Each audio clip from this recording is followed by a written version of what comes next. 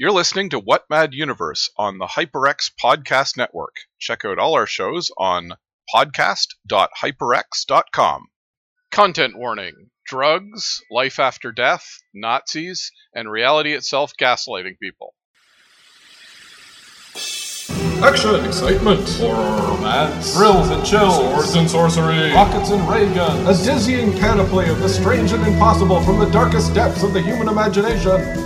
What mad universe encompasses such tales as these?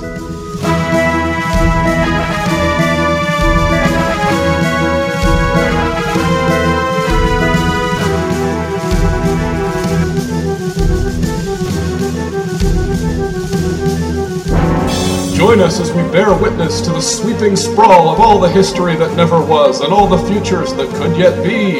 It's adventure as you like it on What Mad Universe?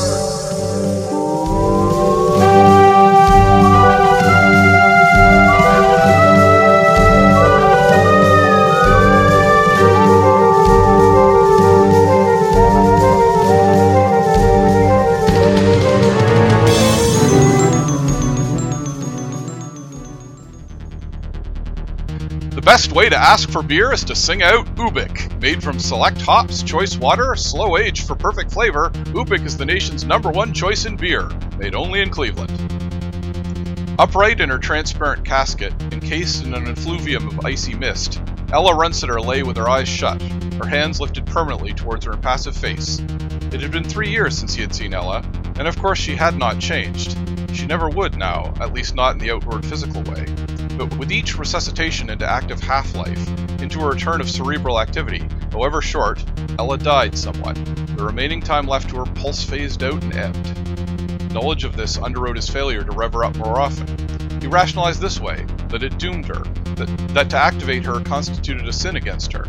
As to her own stated wishes before her death and in early half-life encounters, this had become handily nebulous in his mind. Anyway, he would know better, being 4 times as old as she. What had she wished? To continue to function with him as co-owner of Runseter Associates. Something vague on that order. Well, he had granted this wish. Now, for example. And 6 or 7 times in the past. He did consult her at each crisis of the organization. He was doing so at this moment. Damn this earphone arrangement, he grumbled as he fitted the plastic disc against the side of his head. And this microphone. All impediments to natural communication. He felt impatient and uncomfortable as he shifted about on the inadequate chair which Vogelsang, or whatever his name was, had provided him. He watched her rev back into sentience, and wished she would hurry. And then in panic he thought, maybe she isn't going to make it. Maybe she's worn out and they didn't tell me. Or they don't know. Maybe, he thought, I ought to get that Vogelsang creature in here to explain. Maybe something terrible is wrong. Philip K. Dick might just be Hollywood's favorite SF writer. His work has been adapted into the TV shows The Man in the High Castle and Electric Dreams, and the films Minority Report, Paycheck, Total Recall, and, of course, Blade Runner. But none of these have ever really captured the trippy philosophical nature of Dick's work, in which there's no limit to the possibilities of the human mind, not even reality itself. Today, at the suggestion of our friend and guest, Andre Gordon, we're looking at Dick's 1969 novel Ubik, which serves as a good window into what made him such a unique writer. It's What Mad Universe, the podcast that's also a floor wax and a dessert topping. And now here are some other fine products and services that may help keep the darkness at bay. Class is back in session, and HyperX has the grade A gear you need for dorm life, remote classes, and for schoolin' folks online. Shop the HyperX Back to School deals going on now at hyperx.com to help make your return to student life a breeze.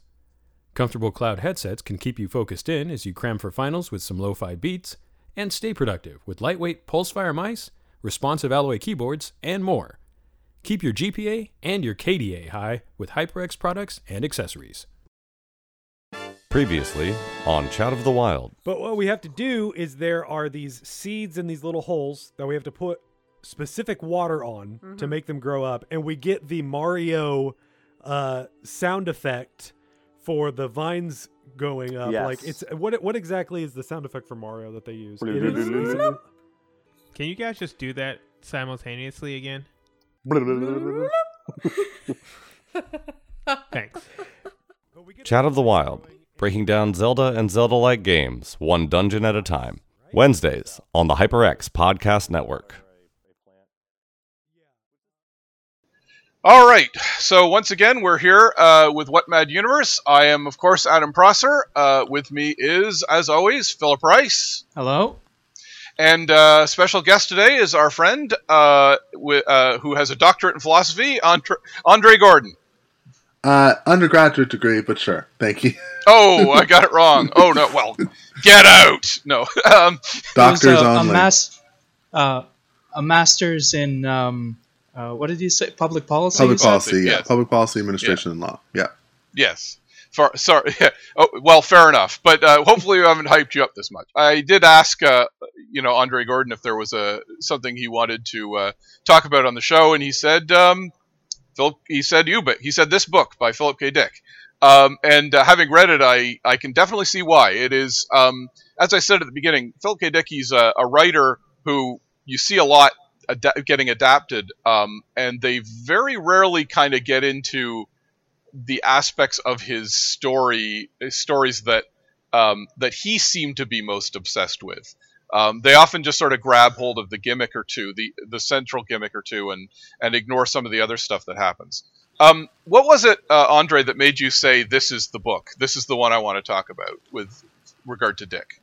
I think it's a strong bridge between commercial Philip K. Dick and like the everyday Philip K. Dick, if you will, in terms of the man is one of the most extensive sci-fi writers ever. He has a huge amount of stories that people have never read, and a lot of his most famous books were based on short stories or contained narratives, and a lot. And this one, I think, is a great bridge between those sorts of stories. So the sort of story you would expect from like the guy who inspired Minority Report, etc., and a lot of the back catalog of his more trippy sorts of books. So yeah. Yeah, it really is. It's very emblematic of his stuff. What did you think about it, Philip? Yeah, Philip K. Dick is one of many blind spots I have for the post-1920s science fiction, I guess. So I hadn't actually read anything he had written, and that's one of the things I like about doing this show. Getting to, Arthur C. Clarke is another one. I had read a little bit of Arthur C. Clarke, but... still, like, is getting into a lot of these like big names that I had neglected because I'm so focused on, the early crap that nobody's heard of. But it's important. Yeah. Oh, yeah. And this is so I don't really have much to compare it to from Dick's other writing because I haven't read any, but I have seen a number of movies that he's worked on. That he's inspired, rather. I know that things like Minority Report and even Blade Runner are very altered in their final form as movies from the original. But that's basically all I know, that they're different somehow. I don't really know the specifics. It's actually significant, I think, that,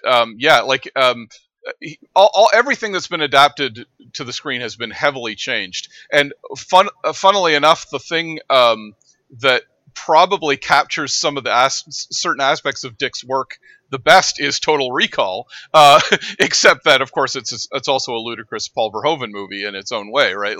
But it does capture that sort of is reality real aspect, which is a big thing in his books. We'll talk about that in a bit. Sorry, you had something else you wanted to say, Philip? Oh, yeah. On the book itself, I liked it quite a bit. Kept me guessing through a lot of it. Some predictions that I had turned out to be false, and I like it when that happens. Not that the goal of reading a book is to outsmart it, but, it is fun when a book does outsmart you. Yeah. Without saying too much, it's got the occurrence of at Owl Creek Bridge going on kind of for this story, I think. Actually, that was something I wanted to ask about with something you had mentioned, Andre, that it's indicative of the reality tension buildup of a Philip K. Dick story and in that way it plays off more of a thriller than a hard sci-fi story. Would you generally categorize this as a sci-fi work? I would, but it's one of those things where like it's the thing with Dick sometimes is that he's very much a person who's focused on, I don't care what I'm doing, I just want to write something cool.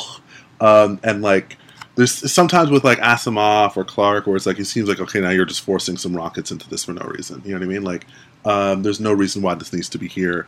Like he only I think Dick only brings in characterizations and story elements that fit the sort of fun little like head trip he's trying to give you, essentially. And therefore I would characterize it as science fiction, kind of like how, and I honestly think this is a very direct comparison, how Inception is also science fiction. Like the actual technology that in Inception that actually like does the dream sharing and stuff, they barely talk about because that's not the point. I think something very similar happening here with Ubik in terms of the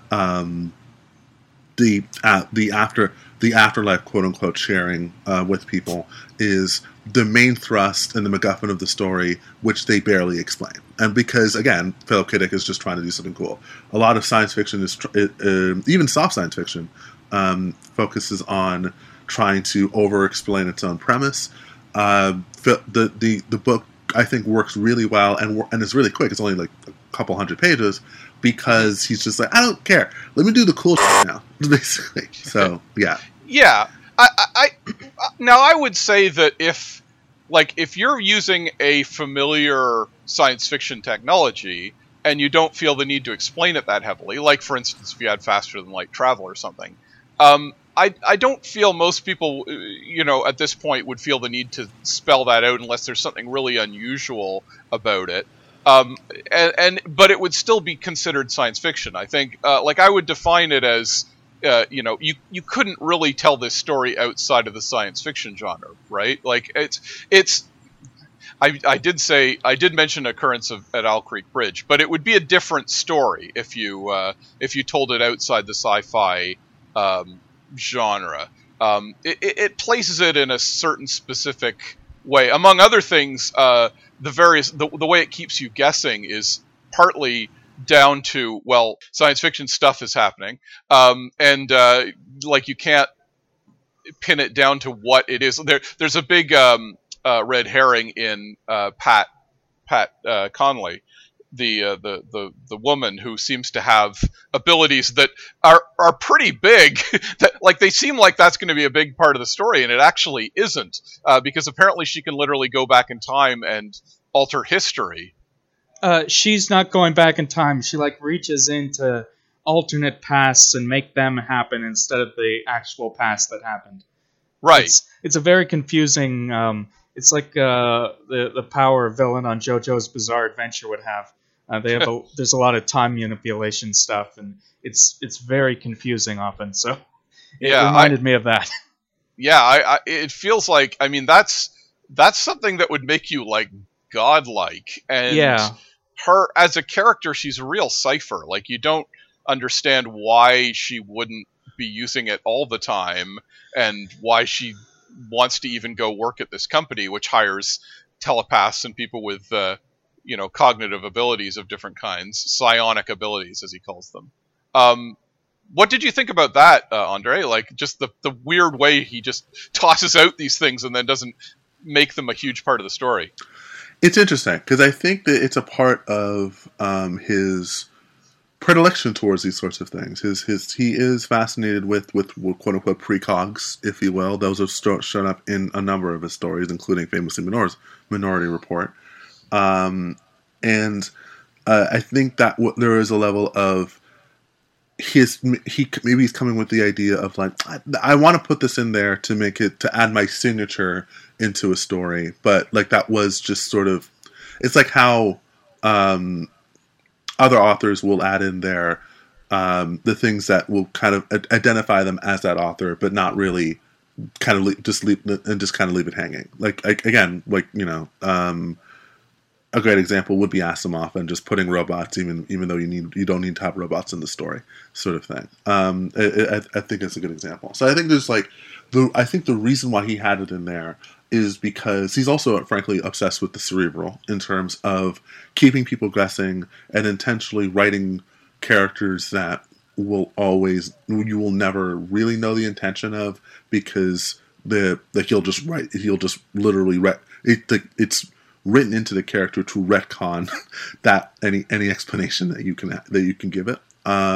So there's levels of that there too. So I think it's a part of it of the cat and mouse, the chase game that he's doing with his audience, frankly, and to add to his fascination with precongs and those sorts of characters and stuff.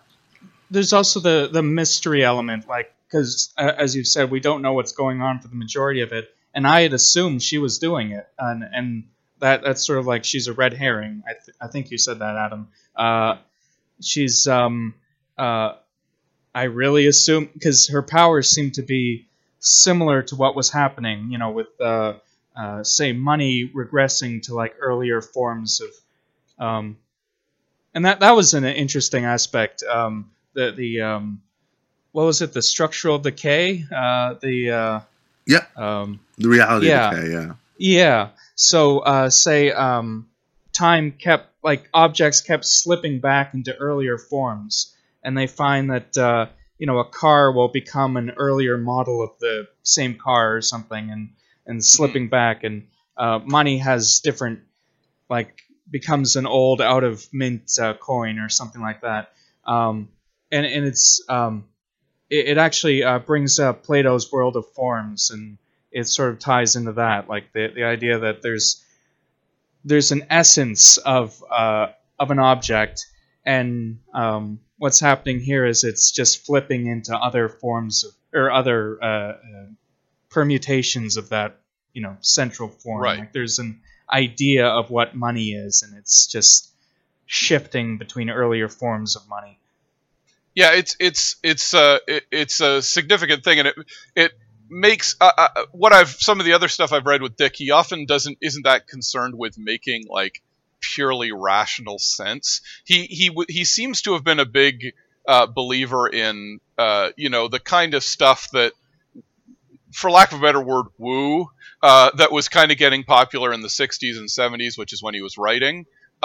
When he was talking about it's psionic abilities, telepathy, but also sort of reality manipulation. Andre,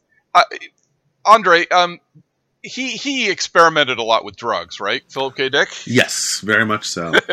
Yeah. Lots and lots of drugs. No, sorry. Yeah, no, yes. Just to answer. Yeah. No, exactly. He definitely. He was definitely a very 60s and 70s writer. He came out of what we've mentioned before, the New Wave. He's got one of his stories in the original Dangerous Visions called Faith of Our Fathers. He was very big on if there's a recurring theme in a lot of his. I have read several of his books and novels, and there's a recurring theme of your brain makes the world. That is a huge part of his storytelling, and the idea that reality will start to shift, and your will can affect it in many ways, but also you may be along for the ride to a certain extent. That's even in The Man in the High Castle, that becomes a big part of it. You see some of the same elements here, where it's set in an alternate reality, and it's a alternate history story. But the novel, if you've seen the show, it's very intent on the alternate history aspects. The book is almost irrelevant. Not irrelevant, but it's a very minor throwaway detail. Again, it's a major sci-fi idea that he kind of throws away, just like he does in this book, where this is about the Nazis and the Japanese winning World War II, but that was just to create the world that the setting is in, and it's about the characters exploring reality and exploring, maybe there's a better world out there, which in this case there definitely is, because there's an alternate history that's our history, where the Allies won World War II. And then the Flow My Tears, the policeman says, has a character moving through alternate realities as well with the power of their mind. Faith of Our Fathers, which is the story he did for Dangerous Visions, has a lot of that, and has some of the same ideas as Man in the High Castle. Obviously, Minority Report. Obviously, Total Recall. That's why I say Total Recall is the one that feels like it in some ways is truer to Philip K. Dick's vision, because he it literally is about a guy who starts to question his reality and like the world that he's in, and how how it's maybe too good to be true, or maybe, in a sense, he's found himself in an action movie and he's Arnold Schwarzenegger. That's in the movie. And that's the kind of thing Verhoeven's always interested in, because he's satirizing action movies with RoboCop and Total Recall and Starship Troopers. He's using it specifically to talk about like Hollywood, but Philip K. Dick would be using it to talk about more just sort of the idea of how do you know what's real? How do you know you're not stuck in a in a chair somewhere having this imaginary world happen to you? That's the very Philip K. Dick obsession that gets brought up in that movie, and not really in any of the other ones that use his ideas. So that I just kind of find it. And again, it's not that Total Recall is a very faithful adaptation, from what I know. I haven't actually read We Can Remember It Fully Wholesale, which is the story they adapted. But it's got that particular aspect of Philip K. Dick's work, which you don't usually see.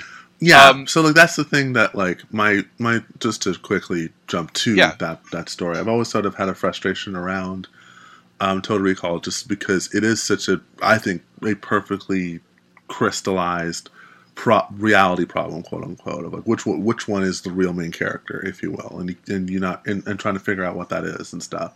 But it's just the silliness really just kind of distracts from it. It's very annoying. And like the story, it's frankly the story itself, that he wrote is great. It's also really short, so it's just like I wanted to basically I've not seen the Total Recall I would like to see, the 3-hour overly serious pondering of reality that no one will probably make.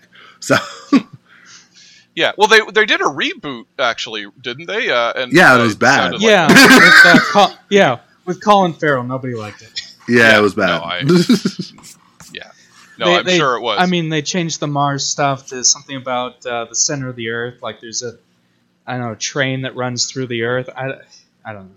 Yeah. Speaking of things nobody likes, it's time for some ads. We'll be right back after these messages.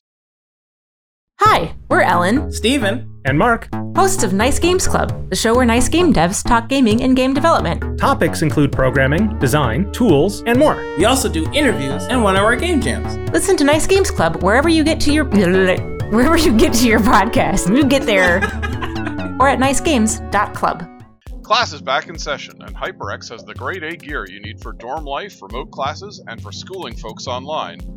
Shop the HyperX back-to-school deals going on at HyperX.com to help make your return to student life a breeze. Comfortable cloud headsets can help you keep you focused as you cram for finals with some lo-fi beats, and stay productive with lightweight Pulsefire mice, responsive alloy keyboards, and more. Keep your GPA and your KDA high with HyperX products and accessories.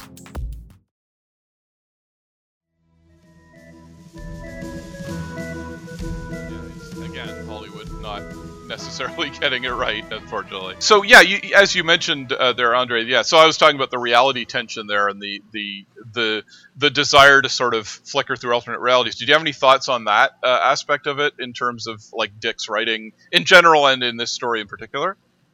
I think it was really fascinating in terms of just in terms of like the prose. I think about, like, just a quick aside. I really liked. I like when authors are frankly good at their prose in terms of like explaining a thing very well and very poetically, and like the way that he explains the nature of the reality shifting, if you will, is way better than a lot of writers these days. Frankly, because they kind of obsessively and very poorly to explain the reality shifting, which is a very hard philosophical concept to just explain, to talk about, let alone write in an interesting way. So yeah, so there's that. But just in terms of the reality shifting, I am fascinated on a philosophical level, just in terms of like because I feel always the upshot, in my opinion, for a lot of Philip K. Dick stories, is he wants you to question your own reality, really, at the end. And we might be skipping to the end here, but I think that's the point of the end of the book, if you will, especially the message at the end of the book too. Like in terms of really having the characters second guess everything that they're looking at, including themselves and including people trying to explain these things to each other, makes I feel he does that as a means to, as an upshot to, well, why, how do you know for sure that you're living in the true reality that you're living in, right? So like the grace of where he kind of sets that up from the beginning, makes you think about it, and then drops the anvil, if you will, at the end, I think was really, really cool. So, and like the I don't know if we'll get to it yet, but I think I would want to talk about just the idea of what Ubik is. So when we get to that, it'll be great. Yeah. Okay. That's a bit of a good bridge. Yeah. Just to be clear, I mean, we're sort of assuming people have read the story when we're talking about it, but just to be clear, as I said, it does have the occurrence of Owl Creek Bridge going on. The story is about a bunch of people working for a company that employs telepaths and precogs and people with, again, psionic abilities. Specifically psionic abilities. So these are people hired because they cancel out the abilities of psionic people. So there's various classifications of psychic powers. One of which is, say, precogs, and anti-precogs generally create confusion. Like instead of just one future, the precog will see a bunch of futures. And yeah, there's even an anti-animator. Like there's the idea of life after death in this story is because a kind of psychic emerged that could preserve life, or they can cryogenically freeze you and then sort of reanimate you to talk to you. So after you die, you can still be consulted on things, essentially. Yeah, and there's even people who can cancel out that. And yeah, I found that really interesting. Like there's corporate espionage because corporations hire psychics, and then other corporations protect themselves by hiring anti-psychics. And they described it as like a biological Cold War with like the psychics emerging as a new stage of evolution, and the what was the phrase they used for them? Anti-talents. Yeah, there's another thing, but anyway, yeah, the anti-talents rising as like an opposition force. Right. I thought that was really fascinating. But then, just like thrown out there at the beginning, like that just Yeah, and then again, that doesn't end up being a huge part of the story. It's like they're all gathered together for a meeting on the moon, actually, fairly early on, like a third of the way in, maybe. And there's an assassination attempt, as the guy they're meeting turns out to be a bomb, a human bomb, a robot bomb, robot simulacrum of a human that's a bomb, and Runciter is supposedly killed, and then. Runciter is the guy who owns the company, yeah. And they all head back to Earth, and then all this weird stuff starts to happen. That's when we start to see the devolution of, technology going back to its earlier form, and all kinds of very strange stuff starts to happen.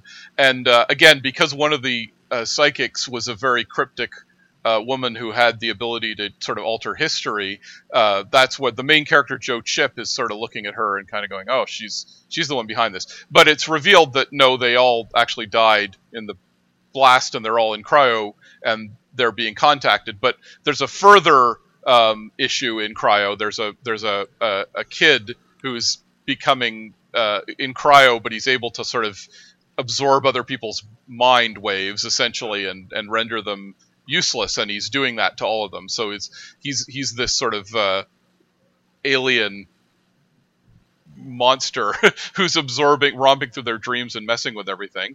And he's like a little kid pulling the wings off flies. Like he's torturing them with it, basically. Yeah, he's pretty sadistic. But there's someone who's trying to help them via the method of Ubik, which is a product that's being constantly advertised to them on TV, in which I quoted one at the beginning there. So that's a good segue. So Andre, what did you have to say about Ubik, and what it is, perhaps. So Ubik itself is interesting because it's obviously means ubiquitous, of course. So it's everywhere. But it's interesting in terms of the idea of like within the story, it's the MacGuffin that they use to protect themselves against Jory, so Joe Chip doesn't get eaten by him. But then I feel that Phil K. Dick is giving a larger and expansive sort of response, which delves into the philosophical question of what is Ubik in this reality, if you will, because he, as he explains, is like Ubik is everywhere. Ubik's been there since the beginning, and it comes with its own names. I argue, many have argued that Ubik is probably God or a version of God, or the theory. I would say that, like, to go into a more philosophical term, it's the ontological goo, if you will. It's the idea of like the very essence of being itself is what Ubik is, but like kind of twisted into this like 60s commercialism theory around reality in terms of like, hence why it's being it's advertised as like spray paint and cereals and et cetera, et cetera, et cetera, because it is all of those things, because the goo that is reality would be all of those things too. So to ground yourself in reality is to ground yourself in Ubik, which is to ground yourself in like the essence of being itself. So to go into more, just to quickly summarize a super philosophical term, what I mean by ontology is just like the nature of like being in the universe, like all like the every speck of dust, every particle, every sine wave, the nature of gravity, all mixed together into one, just background radiation of the universe, if you will. That is what Ubik is really what I'm trying to say here. And I think that's what my favorite interpretation of what Ubik is there. Like you can just, I think saying God is easy, and kind of a bit of a cop out, but I think it's actually more interesting than that. So that's just my opinion. Yeah. Philip, did you have any thoughts on that? That's very interesting. And I had, from the last advertisement in the story, where he says, I'm known by many things, and I had it interpreted as God, but what you're saying is more interesting than that. So I prefer that. Yeah. I mean, the last fake, every chapter starts with a fake ad for Ubik, where it's apparently a different product, and then by the end it's basically a biblical passage that kind of replaces God with Ubik. But there's an aspect here too, though, that I find like what you're saying, Andre, is obviously like, yeah, that makes total sense, and Ubik is framed as a generally positive thing within the story. It protects the protagonist from being, absorbed by this evil kid. But what's interesting, though, is the way it's presented. There's a very significant passage which I've seen quoted before I'd read this book. I'd seen it quoted where Joe Chip, the main character, is just having a day at home, and he's very poor. He's struggling. Financially, and in this cyberpunk future, you have to pay for everything. You had to, even in your own house, you have to put in a coin to make a coffee, and the front door, you literally have to put in 5 cents every time you want to get through the door. On that, on Twitter, I called the book, as I started reading it, The Attack of the Killer Microtransactions. It really feels like the end point of a lot of what various companies want to do. Or like if the Flintstones animals rebelled. That's pretty much what that is. Yeah, it's a living. Well, he literally has the door threatening to sue him at one point, because he just decides, screw this, and he takes the door off the hinges, basically. And a coffee machine threatening to call the cops on him because he can't afford. Yeah, which is like probably seemed ridiculous in 1969 and now seems weirdly plausible. The Internet of Things and all that. But so here's the thing about that. So like it starts with this real vision of like capitalism run amok. Like that's an early chapter of the book. Given that, when we get into Ubik, into this dream world that or post life world that the characters are in, it really feels like Ubik is kind of oddly threatening. Like, yeah, there's this real threat that's, absorbing reality and basically destroying them, but Ubik seems kind of creepy and malicious, like the way it's framed in the story. Nothing that Ubik does is bad. It's a positive thing in the story, but he makes it very sinister and creepy, if only by virtue of the fact that it's linked to these commercials and to this very unhealthy. I mean, it's hard to imagine anyone writing a book in 1969 or any other time later where like advertising is good and capitalism is really good and unambiguously a great thing. Like it's almost always framed as like a satirically negative aspect when we talk about advertising and things like that. Nobody ever has a good word to say for advertising, but here the advertising product is like, we'll save you. It's a positive outcome. There's a real like cognitive dissonance there, I think. You know what I'm saying, Andre? Does that make sense? No, it does, for sure. I think there's definitely this, like, the fascination with the commercialism, I think, is interesting in terms of, like, how you then make God, or nature, if you will, which is Spinoza, but whatever. Oh, that's another philosophy thing. To thrust that into the world of Ubik. But I think I come from the idea that like the commercialism is like it's a means of. I always think of it like it's a way of like when God's like I'm coming down to your level, if you will. It's like people will understand advertisements around spray paint or chocolate, etc., or things that will save you, and versus like. Hi, I'm God. I'm here.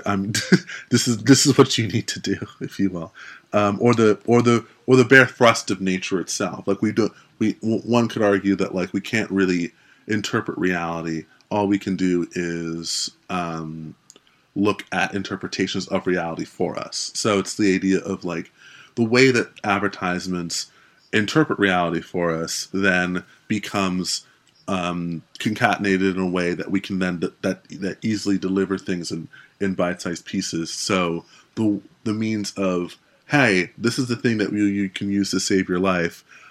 How do we do this? How do we deliver this in an interesting, poetic way? Let's do it through commercials, if you will.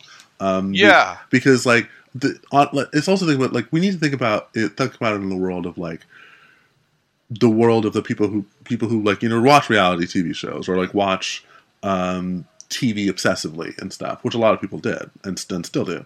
A lot of people literally only believe things if they see it on TV. So how do we deliver God through TV? Let's do it through commercials. You know what I mean? And that's just me heavily relying on the God interpretation. If we go with the nature interpretation, I think it's the same way. It's just that, frankly, it's even harder because like we can't really interpret nature thusly. Like to no one can look directly into the sun. We need to have a viewpiece to the sun, and the viewpiece is commercials, if you will, is what I'm saying. If that makes any sense.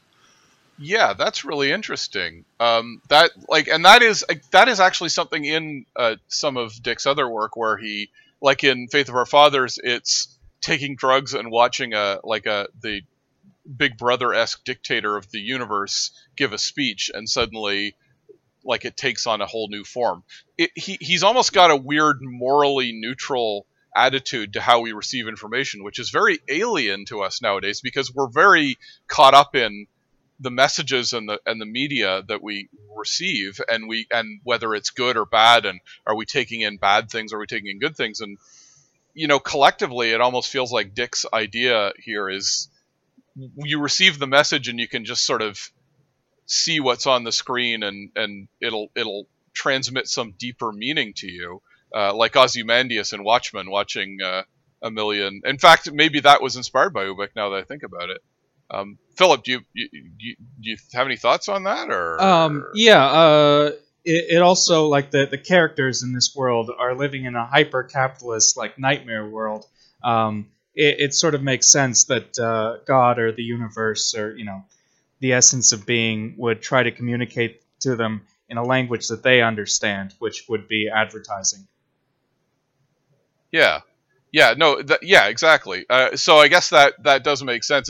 It's just funny that like you when you hear about advertising, you kind of get your literature tends to make you tends to be sort of hostile to the idea of advertising, and to see it portrayed that way is kind of interesting in that regard. This is completely irrelevant. Cut this if you want. No. I just rewatched the very underrated Nicolas Cage movie Army of One, which came out in 2016, about where he plays a fictionalized account of a real guy who got a vision from God through dialysis hallucinations, and tried to in real life go to Pakistan to capture Osama bin Laden. With a claymore. In the movie as a samurai sword. And the movie does sort of interesting ways of integrating God and like visions of God into, and one of them was through a commercial, which I just connected with this just now. His samurai sword that he gets is advertised with God telling him, "This is your personal Excalibur," on a like Home Shopping Network channel. Right. Yeah, and there's that. You see that in I think Vonnegut did some similar stuff too in Breakfast of Champions. Yeah, I mean, like the vision of God telling you to do something has always been. I mean, like let's blame Don Quixote de la Mancha. Like it's literally like there's that, the Joan of Arc story. The list really goes on, right? It is definitely. I mean, like fucking like with Perseus and his father. Yeah. Like but like doing that specifically through ads, it's interesting because it is. Oh yeah, no, it's a great modern take on that sort of concept for sure. So the to shift topics a little bit. So then the ending has Runciter talking to Ella, his wife, who has been the force that's kind of been keeping them all alive in this world, the implication is that Runciter actually survived, and it's the others who are all dead. But then Runciter starts to see the same kind of signs that the others had when they went into when they started experiencing the fallout from the bomb, and like the coins changing images on them and so forth. Which I definitely read as, Runciter is actually dead as well. It's been unclear up to this point whether he was alive or dead, but I guess he is dead, and weird stuff is starting to happen. It does beg the question of why it took so long for it to happen to him, but maybe he was sort of apart from the others. Is that your take, Andre? Or yeah, I mean, I think that it is the there's a tertiary level. There's another level to the dream, if you will, that I think has been going on. And that he's just realizing now that they did describe earlier in the novel that like you don't start feeling like it wasn't immediate for everyone. Like people only started feeling kind of the reality breaking effects after some time. So maybe he was slowly dying, for example, or something similar, or some the nature of how they froze him, quote unquote. Could have affected that. So yeah, I think that's a good way. Definitely what's happening there, and I think that like, just as an aside, like, this is not especially in terms of a Phil Cave Disk story. This is not like this is a very common ending, if you will. Like I think like I know that this is lifting more from the movie than the novel, but like the director's final actual cut of Blade Runner has essentially a version of that ending of like, wait, what's real again, sort of thing. Right. And in my head, frankly, when I first read it, I literally like very famously that famous movie moment of, Deckard picks up the paper, the origami, and then has a nod of understanding and starts to leave. and then the famous Blade Runner music starts playing up. In my head, that's like, da-na-na-na-na-na, like I know that's what was going on in my head. And you or mentioned the top at the spinning top at the end of Inception. Yeah, exactly. I mean, frankly, the more we think about it, frankly, the Philip K. Dick estate should probably sue Christopher Nolan. Let's be honest. So. Yeah. Well, I definitely think those kind of stories were again. I mentioned occurrence at Owl Creek Ridge, so Dick was not the first one to do this, but that whole sort of, whoa, is reality even real, man? What's going on? Where am I? Like, that is very much his trademark, and I feel like he was kind of the pioneer in that regard. Like that's again recurring in a lot of his stories, and I think whenever you see that in a movie of like, whoa, was this real or not? Was it all just a dream? Was I dead the whole time, kind of thing? Like, that's literally this story, and I think this is one of the earliest examples of that happening. So. Oh, definitely, because like this is like, one would say if the golden age of science fiction is just completing, if you will, this is like the Silver Age, if you will, post Dune, post Foundation, all that stuff. So this is definitely like the response to that age of science fiction, and the one thing that the Clarke, Asimov, etc. didn't really delve into is the nature of the mind, because frankly, and Asimov will tell himself, the mind's too confusing, and Phil K. Dick would be like, I love confusing. So, yeah. It's definitely, and I mean, again, it was the times too. It was like the 60s and 70s. Exactly. That was what sold paper, baby. You know, when you were getting people to, and again, take a lot of drugs and vote for Lyndon Johnson, and to just the idea of like questioning reality and blowing people's minds was a very big move in the 60s. I don't even know if, Andre, was Dick like a really popular writer? Like, was he a bestseller at the time, or was he just okay? I'm honestly not sure. It's one of those things where he was prolific within the science fiction community. I don't think I've ever really, frankly, know like his popularity outside of it. He's definitely one of those people who got way more popular after he died. What with Blade Runner, like coming out like months months after his own death, et cetera, et cetera, et cetera. But I'm not sure of his popularity during the time, basically. Yeah. It's hard to believe, but I mean, he was certainly big in the sci-fi community, so I guess that was what kind of kept things going. It's always weird to think about how sci-fi was this weird little side genre for so long until it really, maybe 2001: A Space Odyssey, but also, Star Wars really turned it into this super mainstream thing. Even though, of course, a lot of people were reading stuff like Dune every so often, but it's very weird to think of like how that had this huge impact on our culture and wasn't necessarily huge at the time, but clearly in the kind of people we associate with the 60s playing, psychonauts, he was probably pretty popular. Entrenched in that reality. I realize that we haven't really talked about paranoid fiction. Do you know what that is? I think so, but why don't you explain it? It's essentially what we've already been describing in terms of like questioning your reality, speculative science fiction, and this idea of just like redressing the fundamental assumptions that you make around yourself. That then like it's one of those things where like the nature of it's all was what all conspiracy theories are based on. A and B. It's really the nature of like the things he's trying to make you think with this book, in terms of, I think especially at the end, of the idea of like, well, how far does the rabbit hole go? Like if you think this reality is not real, why do we think our reality is real? That sort of thing. I'm reminded of who I call the Joker of philosophy. His name is Nick Bostrom. Okay. What does he say that makes him the Joker of philosophy? I call him the Joker of philosophy because he is the man who loves existential risks, as in like what will destroy the world. And his entire thing is like looking at certain, like one of his major focuses is around the long-term nature of long-term future of humanity. He literally established the Future of Humanity Institute.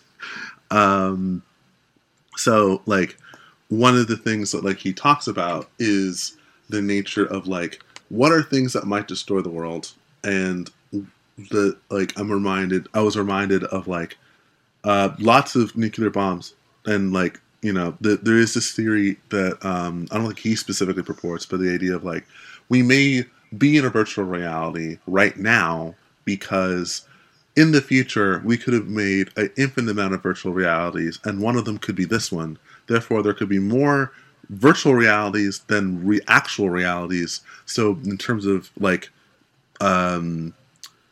just in terms of a game of statistics, we more than likely are in a fake one than a real one. So it's one of those things where it's like that's an example of paranoid fiction, of like going way too far, because to explain a certain parts of reality, but it's like fun, so people do it anyway. Yeah, it's one of those, self, how can you prove it's a truism? Yeah, what's real? It's the invisible unicorns thing. Yeah, what's the word? Tautological, basically. Non-falsifiable as well. Like you can't there's no way to prove or disprove that this is the case. So, I mean, in my opinion, what difference does it make if we live in an artificial reality? Like, how does that actually affect anything? I mean, there are sorts of so one of my favorite artificial reality questions, which is actually one of the things I want to bring up, was something that Leonard Susskind has brought up before. Susskind, sorry, the physicist, and some of the conclusions people have gotten from his research. There is the theory that we are a projection of a black hole, if you will, in terms of the universe is already destroyed, and we are just it's all in a black hole, and it's just a projection of the things you can find from a black hole. So it's like if the black hole is a storage disk, the universe is within that disk, and we can't really figure out if we are projections of dead things or actual things themselves. It's obviously a very extreme and very much a quandary in terms of like how does one prove any of this. But it's one of those things where that's a great example, I think, of paranoid fiction. It's the idea of like really redressing reality and eliminating all assumptions, including that what A is A, what I am seeing is real, etc., etc., etc. Obviously, Ubik, it does not go that far, but I feel this is definitely something that Philip K. Dick is definitely interested in doing in general. Oh, yeah, we did a two-part episode on the Illuminatus trilogy, which seems to fit into what you're talking about quite a bit, which is, it basically ends with the reveal that after a bunch of overturning of everything the characters know, at the end it turns out that the whole thing, they realize their fictional character is being written by a computer who's a character in the story. So it has those sort of levels of reality as well, and that book is very much influenced by conspiracy theory culture and that sort of thing. Right. Yeah, that's what it's all about. Yeah, actually, so one of my favorite things is to read conspiracy theories because, again, great speculative fiction. And one of those things actually is like indicative of, I feel like, a Ubik like Philip K. Dick like story in terms of like it, but it's also based on just ridiculous and the most ridiculous possible premise in terms of like air is poison and air is a hallucinogenic drug, and that like we actually aren't. When we're breathing air, we think we're just breathing the normal thing that we need to keep ourselves alive, but it's also we're also hallucinating the rest of reality. It actually isn't showing us anything that's like really real. It's just what we think it's real and stuff. Obviously, a little ridiculous, but it's so interesting. I think the big thing I wanted to say is that like with Ubik, it's a book that like I always want to when people ask me how do I get into Philip K. Dick, people say, "Oh, Man in the High Castle, Minority Report, etc." I always say Ubik just because it's the one that's like the most self-contained. I think in terms of like it gets all of my favorite parts of Philip K. Dick summarized. I would say, and it's long. Really, the biggest problem I've always had is that like some of his best stories are always his shortest ones, and this is like give me more of this, you know. So yeah, I really would recommend it to anyone who's interested in just like a fun, light read. It's super fast. Probably if you read like me, you can probably read it maybe in less than a week. So yeah, it's probably the best intro to Philip K. Dick. Yeah. It also I like it because it's one of the ones that doesn't have a movie made about it that'll overshadow. You know,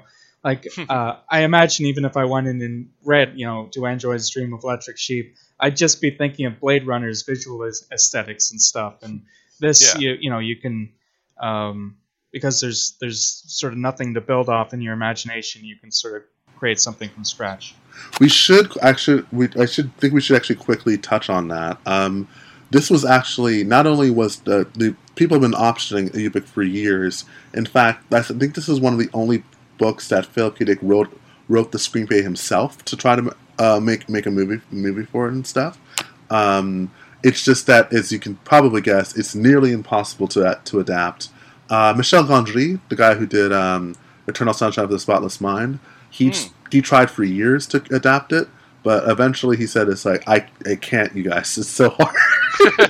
Yeah, I can see that. Yeah. So yeah, that is definitely. I've always said like my one big swing is someone gave me $100 million is I would try to make Ubik. So yeah.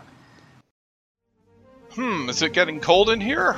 Well, I guess it's time to wind down for another couple weeks until we feel like ourselves again. I'm sure it's nothing to worry about. We've been licensed anti-talents Adam Prosser and Philip Rice, and our guest has been the time-altering Andre Gordon. Our producer and engineer Alex Ross keeps our signal broadcasting from cryospace, and our catchy jingle was composed by Jack Fierick. Just a reminder, we both have a Patreon, which helps pay for hosting costs and keeping our bodies at optimal temperature for neurological preservation. If you subscribe to either of us, you can listen to this podcast early every time, as well as getting bonus material, cut footage, and illustrations comics, among other things.